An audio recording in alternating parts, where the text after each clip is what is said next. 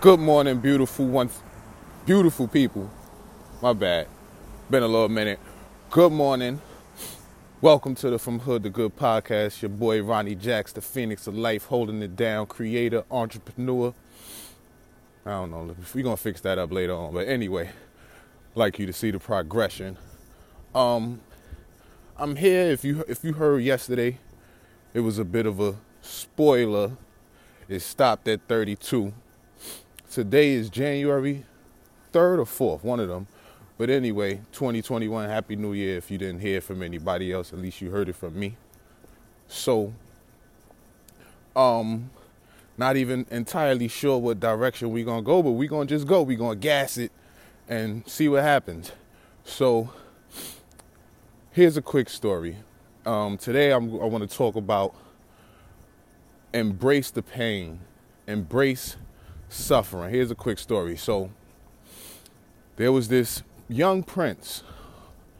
This king had a prince, and baby boy, he got a few of them. So he I got this grand idea. Why not give this child a life of lavish, totally pain-free? This would be a great idea. This kid, he would be appreciative. He would never know what suffering is. So the king built around his palace great walls, so Prince would never know what's out there. So all his life, Prince is being spoiled, living a life of lavish. And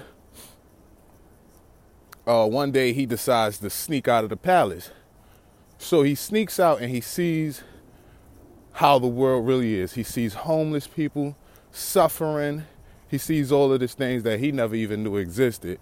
So he decides in his mind, the young prince, that he's going to live a life of suffering. He's going to live that life as opposed to the life that he grew up to know, the life of lavish. He's going to resort to being a bum, begging for food, things of that nature.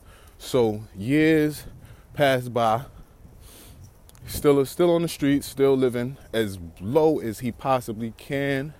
I'm talking about lower than the lowest totem on the totem pole, whatever. So after some years go by, some more years go by. So this prince, he's expecting some kind of epiphany as to living this total 180 degree, seeing another side of life, but he's not having the epiphanies that he expected. So this young prince sits under a tree for 49 days until he has an idea. He says, I'm going to sit here under this tree until I have another grand idea, because his first grand idea, which was to go homeless, obviously didn't turn the results he was expecting. So after he sits for 49 days, this grand idea he comes up with is that life itself is pain. He resorts to the rich suffer because they're rich. The poor suffer because they're poor. People who pursue worldly pleasures suffer because of those worldly pleasures. People who abstain from worldly pleasures suffer from that abstention. So I know I was a little bit everywhere, but that's just what I wanted to drop. I'm kind of fumbling on my words right now, excuse me. But that's pretty much it. Life itself is suffering. So my recommendation would be, don't try to fight it. Expect it. When you expect it and you don't try to resist it, because even resisting it itself is suffering. You suffer, you fear, you miss 100% of the shots you don't take. So if you're going to fail at something, it has to happen. If you're going to try something, expect failure, but don't give up so quickly. And I know I was a lot of bit off, actually. I didn't even like how this sounded. But, hey, trying something new here.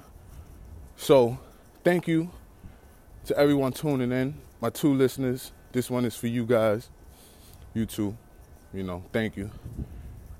And just stay tuned, man. We're going to see what happens in the near future. Y'all stay blessed. Your boy, Ronnie Jackson.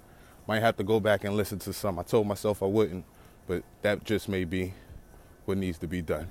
All right, family. Peace. Oh, my phone locked, so that's what's taking a little longer. Peace now.